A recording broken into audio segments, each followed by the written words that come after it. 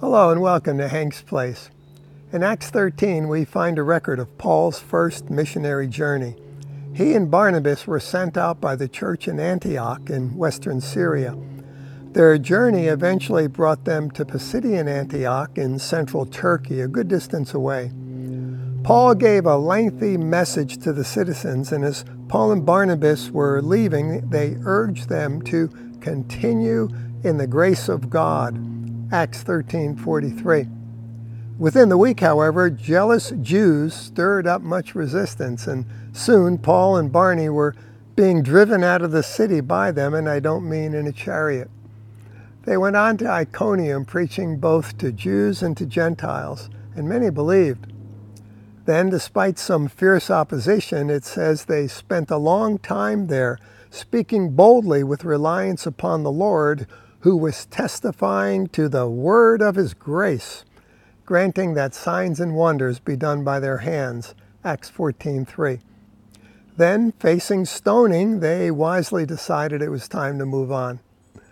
What we see there is how strong the grip that performance-based living has on so many people, both the religious and the irreligious. Do good, be rewarded. Do bad, be punished.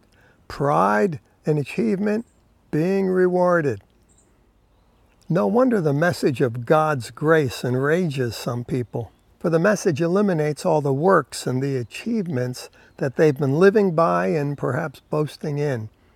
Thank God we are saved by grace, His grace, and not our works.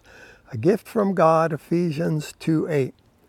What we do, what we have achieved, what cereal we eat or deodorant we use, what car we drive, what titles we have or letters after our name, that doesn't matter. But do we believe in Him whom He has sent? John 6:29. And that matters. It's good news indeed.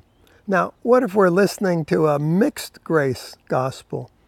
To paraphrase A.W. Tozer, what we believe about God is just about the most important thing about us.